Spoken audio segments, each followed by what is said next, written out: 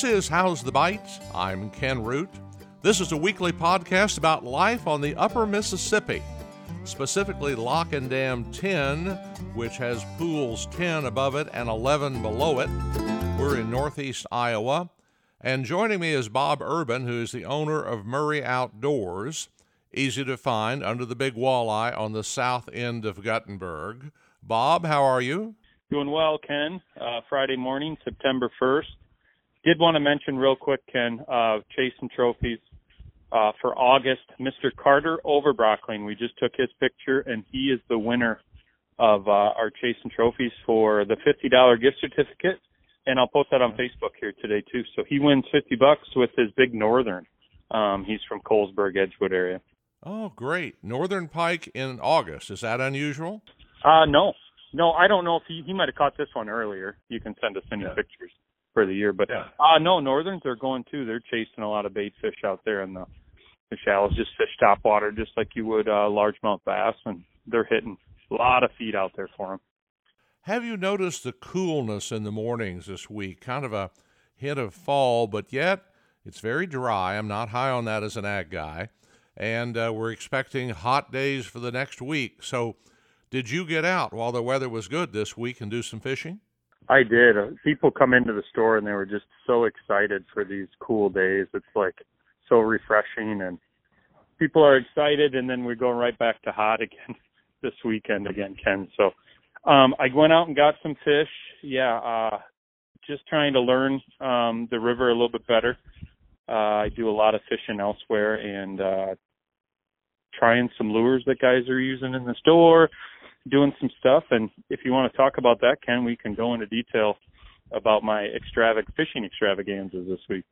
Well, last weekend I came in with my neighbor, Mark Mather, and his two grandsons and their daddy, Brandon. And I didn't know whether you were going fishing or going to enter the Olympics in pole vaulting, because you had a rod that was about 16 feet long, I think. Did you use that this week? I did. So we've been going out at night. Still got a few hours when we close. I've got the house here I can stay in now, and then the boat is always going to be here. So I can sneak out, try to do some stuff. I think we were pan fishing. I was going for crappies. We were getting too close to the brush pile. So I have a few trolling rods, but I don't have a 12-footer. This was a 12-footer made by Denali. It's a little stiff. It's about an $80 rod. But I wanted something to reach into those brush piles with, so I'm not spooking the fish, because I was using my ultralight that's a 5-footer. And if you get your boat too close to those piles, it can spook some of the crappies. So, I did get to use that. Monday, I went out all day, fished north of the dam, Bussy Lake area, and the channels in between there. Caught anything and everything, Ken, just like we were talking about on the show. I was drop shotting on that long pole. I just used a Haley lure or a jig and minnow. It's a chain minnow. Some people call them pilkies. Some people call them a shucks lure. It's just companies that made them. But I used that. It's a chain, and I just put some redworms on there. Redworms are going to be your best bet right now. They're going after them. Sheephead, bluegills, perch I had, a few crappies I had. Smallies were going pretty good on minnows. So it was just nice to get out and fish that. I did drop shot on my ultralight or my light rod while I was fishing the long one. And a drop shot, Ken, is just, I've been using these new VMC spin shot hooks. They've got a swivel on them, and then the hook is on the middle of it, so you don't have to do anything. You just tie to these two hooks, almost like a crappie rig that our boy Benny talked about. But very simple, inline, doesn't get tangled up, and then you can use that drop shot sinker and adjust your depth. And that's what's been really, really big. Ran out of worms. I have thousands and thousands of worms, and I'm sitting in the boat with no red worms because it was a lot of sorting, a lot of little ones, a lot of big ones. So what you mean is, of the worms you took with you, you didn't take enough. Exactly. Now I know why people are coming in buying 2 and 3 packs of red worms. Never really understood that, but now I do. Tell you actually live it, Ken. Get out there and fish. Now I get it. Yeah, I relate to that. There's theory can only go so far. You've got to get into the lab, so to speak, or out into the real world. I talked with the maker of J&N dipworms this week. We have a feature with him a little bit later on. Jon Matthews. My typewriter kept calling him Jon, and I'm sorry about that with you and I, but I didn't make the mistake with him. He's a great story here for catfish that he's the second generation of making these dip worms, not the bait, but the actual worms themselves. And some of your guys that are the professional fishermen there, Catfish Al comes to mind, they think they're pretty good to use. Yeah, that's probably our number one seller in the store is J&N dipworm, surgical tubing. And John took it over from his dad. I think when I got into the business 2009, 2010, when I started buying with him, I'm pretty sure it was like the transition. I think Dad was retiring and John was coming on board and doing that as well. So, do you have anything else on the status of the fishing now, or what you would think people could catch if they go next week? Yeah, it's the bite's on, Ken. Just from what I could prove, what the guys are coming in and saying, but until you actually see it with your own eyes, get out and test, that it's just going to be a really good fall bite. There's tons of bait fish. I saw schools of shad all over. A lot of fry, whether it was bluegill fry. I saw some gar fry. Just a lot of bait fish. They're feeding. Smallmouth are feeding. You're catching them. They're full of bait fish. Everything's looking really healthy, and it should be a really good fall. Just the low water, Ken. We just got to still watch out for that. That's going to be like that for a while, and these dry conditions are just crazy, really, for this time of year. It's lack of rain. Let's turn our attention to one other thing. Now we're crossing into September, and you are not just a store that sells supplies for fishing. We have hunting seasons popping up beginning today, the 1st of September. Oh, my gosh, yes. Forgot to mention all that stuff. We've been busy selling the licenses, Ken. But I'm here looking at our sheet right now. We have a lot of seasons coming up. We've got teal season coming up. We've got a lot of people going to be squirrel hunting. But I was telling people that they're going to have to keep them cold because it's going to be a warm weekend for all that stuff. I looked it up, and you cannot teal hunt or duck hunt in any form wearing short pants. Really? Yeah, that's in the regs. It's down near the bottom, but it's in there. Because, it's supposed to be cool or cold. Lucas Dever and I were talking about this. He's the conservation officer for DNR. And he also mentioned that dove season starts today, and then teal season starts on Saturday. Both of those are migratory birds, so make sure that you follow the rules for that. And Bob has your licenses. Can you sell duck stamps there as well? Yeah, so we have you need the state migratory bird fee hunting license, and then you need the duck stamp, the federal duck stamp. We don't actually have the actual stamp. The post office has that. We have the 45-day temporary that the state will issue you for the federal government.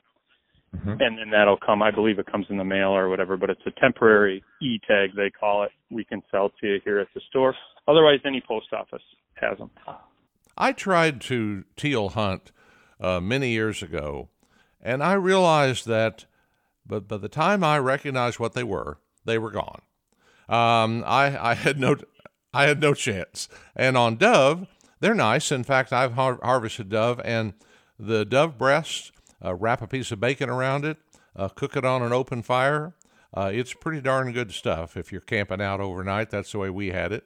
But the third of the seasons now is squirrel season. And a lot of people look at squirrels as either disgusting little rodents or as beautiful acrobatic animals that run in the trees and across the power lines.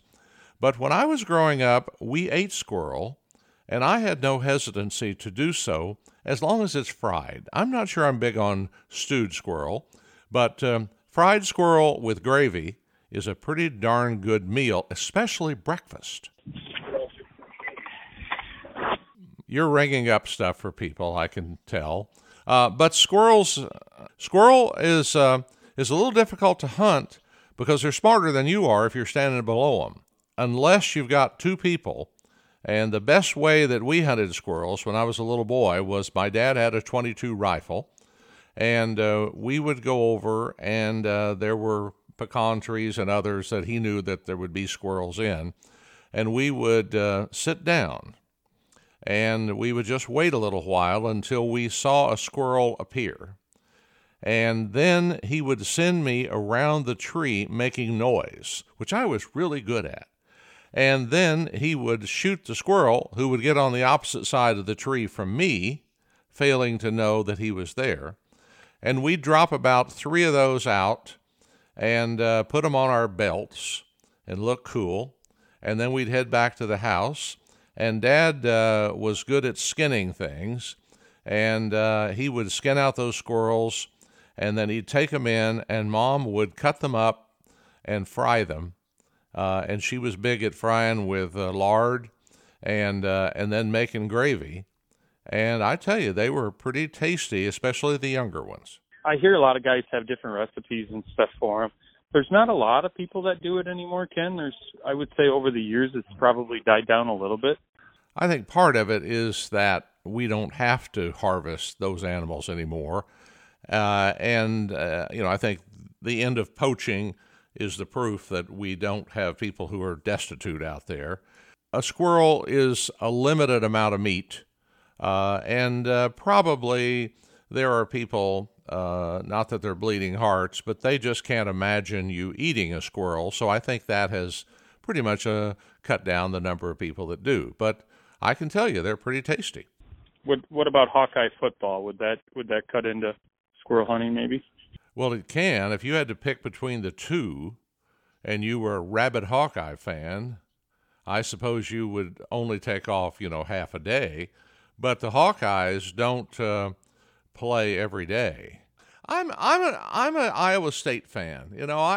I'm not anti-Hawkeyes, and Caitlin Clark really put them on the map this year at girls basketball. But there's so many people that are big-time Hawkeye fans that never went to school there. Nope. It's our number one competition on the weekends, to be honest with you, on Saturdays. Got to watch the average Hawkeye. You got to watch the average Hawkeye. Careful. You'll damage your business doing that, because they don't forget. They get offended easily. I know. I'm offended by how much this guy gets paid to just be average. Well, when you are at a state school, you have to fight for any respect. But when you are at the big school, it's a different story. But I can tell you that, of course, I had to witness OU being what the Hawkeyes are here in Iowa. And when OU got down on a coach, they got rid of him. But in Iowa, they haven't really gone through that in the last 20 years that I know of. But it's more about the experience. It's really not you know what I mean? That's what it is. Yeah. Not just going to the game, but actually the groups that you have together. All right, we've talked enough about football. Lucas Dever and Jon Matthews are going to fill us in. Jon on his J&N dip worms, and a very interesting entrepreneurial story. And Lucas is such a wonderful guy to give you information, and enthusiastically is out there. And I believe if you got to meet a game ranger, he is about as good as you're going to get. Yeah, I'd agree with you. I hadn't talked to him for a few weeks, but what he's been up to, but I'd like to hear from him. I meant you meet a game ranger in a situation where that you have broken the law, which I hope no one does. So abide by these rules.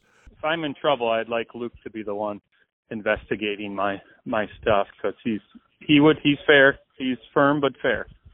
Have a good week, Bob. Take care, and may you get some business at Murray Outdoors on the south end of Guttenberg under the big walleye.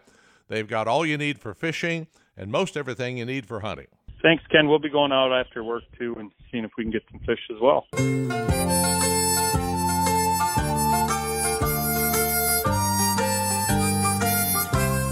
Lucas Dever, we are getting into the first of the fall bird seasons and a few live small mammal season. What is ahead of us here as we move into the month of September? Well, with September comes kind of the kickoff to fall, as most sportsmen and women kind of think about. You know, we get dove season starts on the 1st here Friday, so everybody will kind of go to the field, even though the weather might not be cooperating with us. It looks like we're in for a hot stretch here coming up, but there's plenty of doves around. If you can find a local sunflower field or a chopped corn field, I know those can be very good too. But yeah, there's plenty of birds around from what I'm seeing, and kind of looking forward to kicking off the fall with that.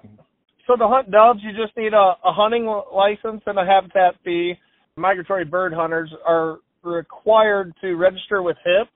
You know, if you're a duck hunter or anything, they always used to ask you, you know, how many ducks, how many geese, how many brant, snipe, what did you kill? That's now available to do online or on the app. But it needs to be done before you go to the field, especially for the waterfowl hunters. 5 questions. It's super easy. In addition to that, they would also need a plug in their guns if their gun is capable of holding more than 3 shells. But yeah, other than that, 15 doves apiece is the limit on those. Kind of be cognizant of what you're shooting at. You know, the doves are fast flyers, and it can get pretty hectic. A lot of action, which that's what a lot of people like. So just know your target and what's beyond it.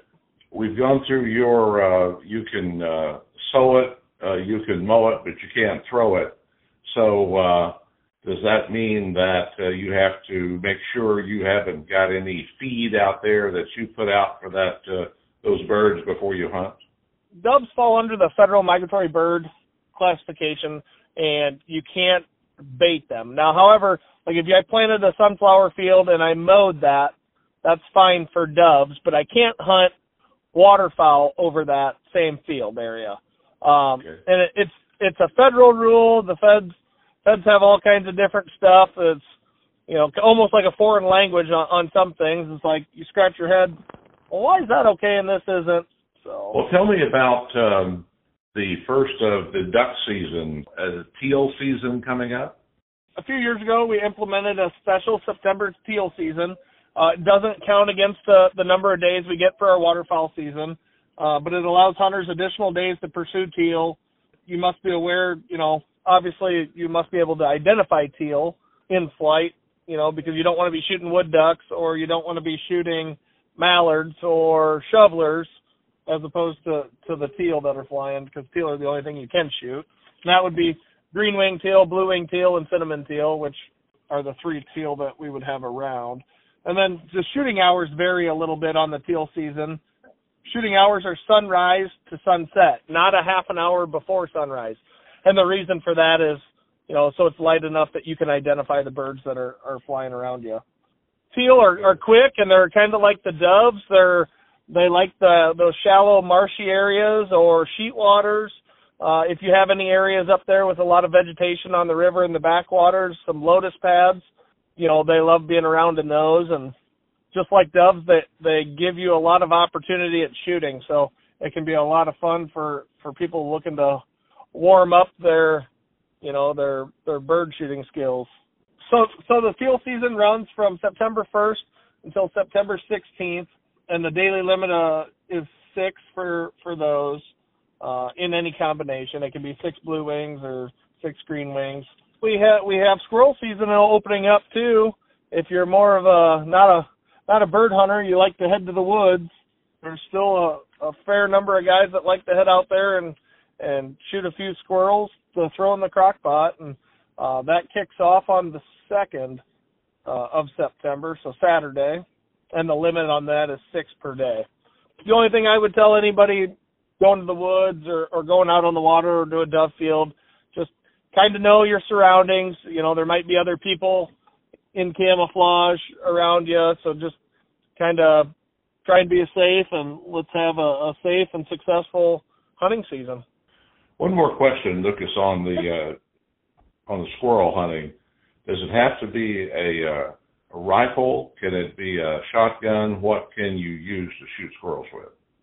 Yeah, you can use a 410. You could use a 12 or 20 gauge. I think a rifle is probably, a 22 rifle or 17 is the most popular, because you have one hole and usually no bird shot to mess with when you're eating them. But there are still guys that will use those. On the ducks, you have to have a federal duck stamp as well as a license. A duck hunter would need a hunting license, a habitat fee, an Iowa state migratory fee, and then a federal duck stamp with them. And then on top of that, the gun can't be capable of holding more than 3 shells, so it would need a duck plug in it if it, could hold up to 5 or something like that. If you're going in a boat, obviously you need your boating safety equipment, life jackets, fire extinguisher, if you need that, horn or whistle, throwable, all of those things. Well, Lucas Deborah, thank you very much for providing this information to us, and we wish everybody a safe time out hunting as we move into September. Yeah, sounds good.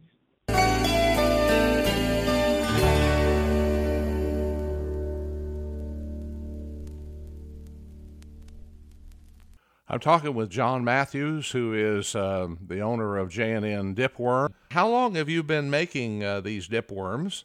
And, of course, these are the worms that people are using for catfishing and spoken highly of by Catfish Al at our store there in Guttenberg. When did you get started, and how are you doing in a business like this? My wife and I bought the business from my parents in 2012. They wanted to retire.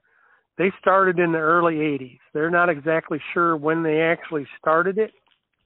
Dad was tired of the molded rubber dipworm you could buy and decided to make his own and started out fishing all his buddies, and one thing led to another, and he started making them. And Ron Geary with G&S Cheese Bait was one of Dad's good fishing buddies, and Ron decided that if Dad gave him some of the worms, he'd send them out with cheese bait as samples and let the other bait shops in the area try them out.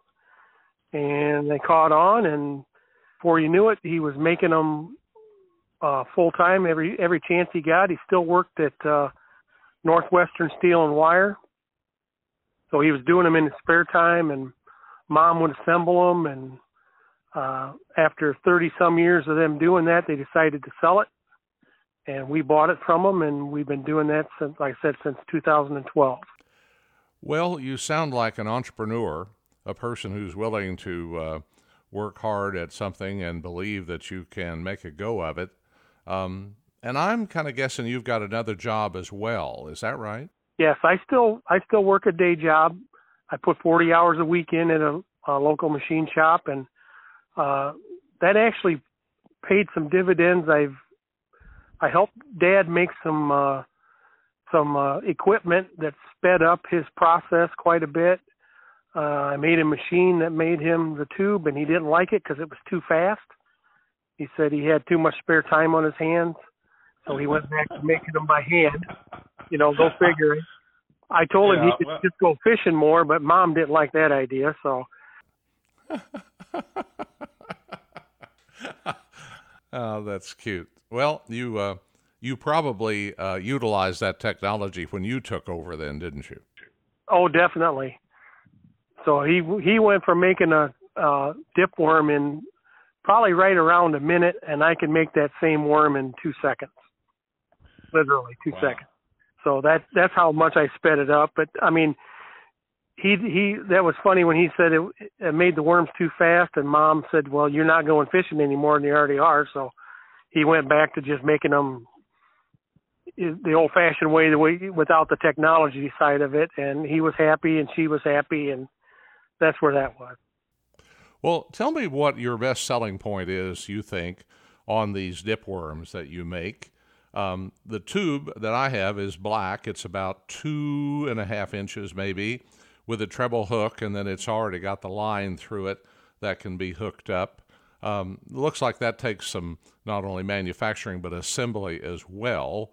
Why did you arrive at this size and this method of making them? That was all back on Dad. He always called it research and development when he'd go fishing. So he tried in different lengths and settled on that length. The tube was enough. Any more was a waste. Any less wasn't enough. It's all about how much cheese bait you can get gobbed on there. So, and the hook size was trial and error. The length of the line was trial and error. The weight of the line was trial and error. So there was a lot of dad fishing with these and his buddies fishing with them and feedback. And I haven't changed anything since, it's probably been that way for 25 or so years. It's been this way, and it just works. So the tube itself is durable.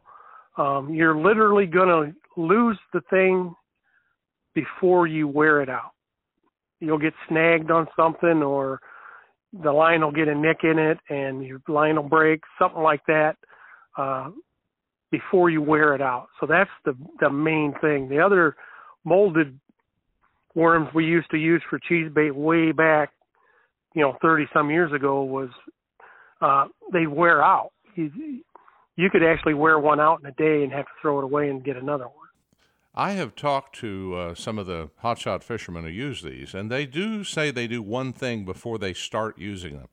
They get a little bit of lubricant off of them, or they clean them up a little bit to where that the cheese bait sticks to them a little better.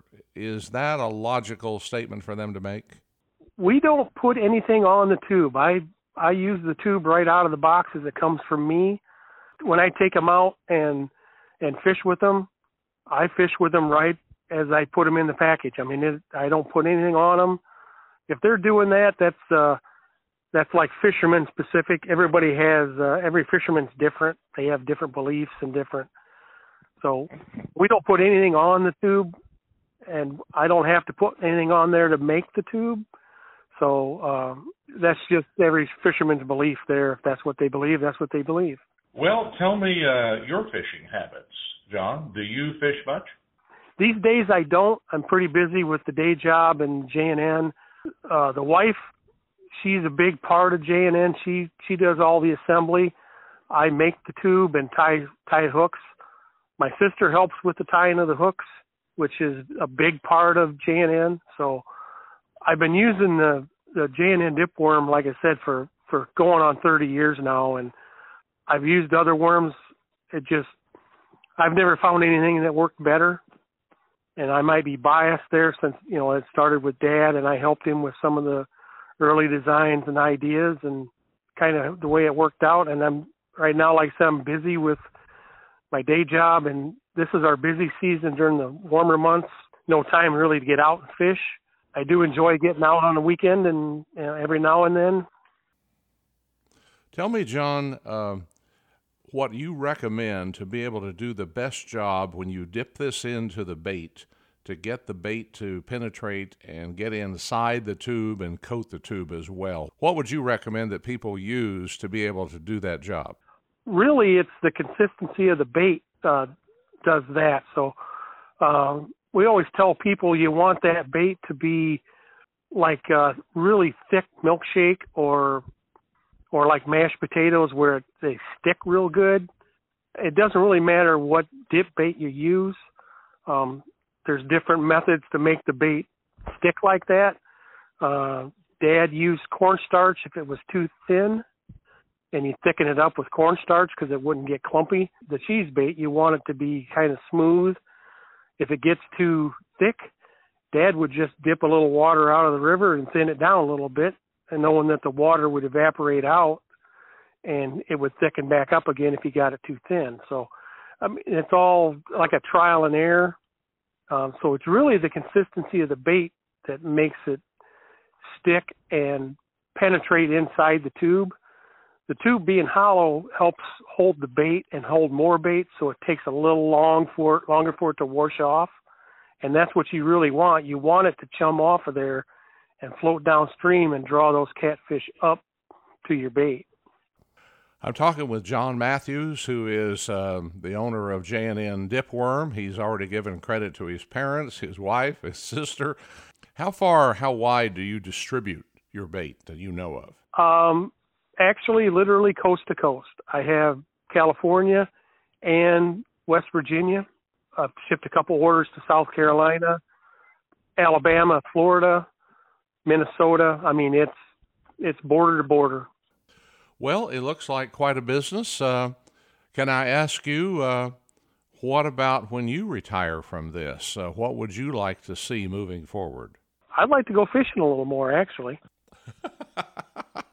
I actually was referring to the business rather than you. I just hope that if we decide to sell J&N to somebody that would carry on and keep it going. It is pretty popular around here, and it's hard to find something else that is better than this. There's probably some things out there that I haven't experienced that, everybody thinks that their product is better than the next guy's. So I just haven't seen any that are better than what we do. So this weekend it's going to get hot again here, and the catfishing has been good this summer. We had a 16-pound channel cat a while back that was reported in. So I'm going to take these out and give them a try in my field tester mode, and I'll report back to Bob in a week. And Jon, we very much appreciate you from J&N Dipworm talking to us, telling us your story, and especially for a product that you provided to fishermen for 2 generations. Well, thank you very much. Be sure and visit Murray Outdoors on the south end of Guttenberg under the big walleye. They've got all your fishing needs, a lot of ammo supplies, many things for hunters as well as just ammo. And remember, you're always welcome to come in and visit. Purchases optional.